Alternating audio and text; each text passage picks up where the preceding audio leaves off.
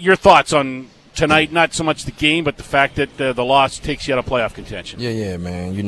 It's one of those feelings, man, that you get that little knot in your stomach because you didn't fell short, even though, it was going to be one of those ones we didn't know the outcome, but to go on a 3-game run was the plan. But knowing that you fall short in the first game of the 3 kind of just put that sour taste in your mouth overall. So, it's just one of those feelings, man. It's kind of hard to put into words how I feel, but it's just one of those ones where you more annoyed and disgusted than being upset and mad. Too early for a post-mortem on the season, but I guess the one thing I do want to say, it just seems like you guys got it going too late this year, right? You got it turned around, but it was too deep into the season and the hole was too big to climb out of. Yeah, it's one of those, man. One thing that hindered us, man, from moving forward was just being basically our worst enemy, like getting in our way, because a lot of times it wasn't about what the other team was doing. It was the lack of what we were doing, man. But, that comes with experience, getting games under your belt.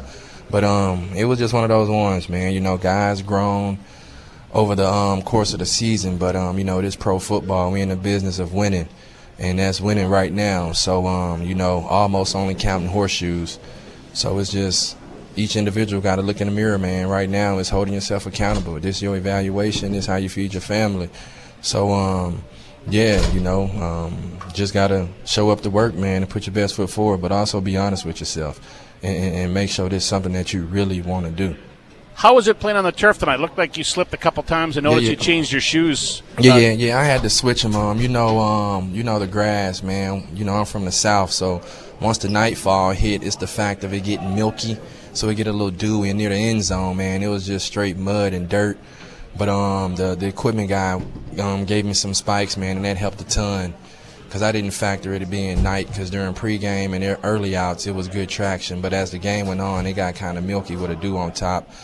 But, the equipment man, Coach Dan, looked out for me, got that squared away. So, that didn't have anything to do with the overall outcome of the game. But, yeah.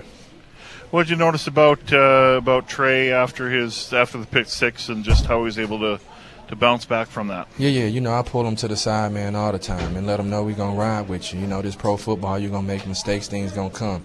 But what you don't want to do, man, is just to let anybody see you as if you don't want to put in anybody's mind that your confidence has shifted or anything of that sort. And he did great by that. You know what? He came in, demanded the huddle, got us going. And having a young quarterback, he got to know his guy's going to ride for him. And that's the biggest thing, man, just sticking through to the end. And, hey, stuff happens, and that's part of the game. But you know what? One thing I like about him, man, he create opportunities. He keep us in games. And you know what? Those turnovers, you don't want them, but stuff like that's going to happen. You can never play that perfect game.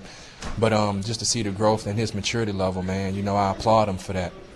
And there's meaning in the last 2 games because you're professional football players and you're supposed to win the game. So, right. I know the outside is like, well, what's there to play for? But there seems to be a lot to play for with this group. Yeah, man, it's a ton to play for. The young guys, it's your evaluation. And for me, man, I never know when it might be my last snap. And me, I'm auditioning as well because I want to come back for a final year in the CFL. And me, I'm going to play till I can't no more because I know what it's like to sit out a whole season in 21. I know what it's like to have a season-ending injury when I tore my ACL twice. So my whole mindset and perspective of how I approach the game is different. But I know, man, it's all about being a pro's pro, being consistent, and putting in the work daily. But I fight the way I fight because the game has been taken away from me several times. And the reality of it is, I had the experience. I done been at the top. I done been at the bottom. So for me, man, it's just trying to continue to build on his legacy, mold the guys that's around me to show them how a pro operate so their careers can be long as mine or get extended so they can provide for their families. But for me, man, it's about these guys in the locker room. I'm trying to show up every day and show them what it is to be a pro. Even when things aren't going my way, you just got to show up, man, and be where your feet are.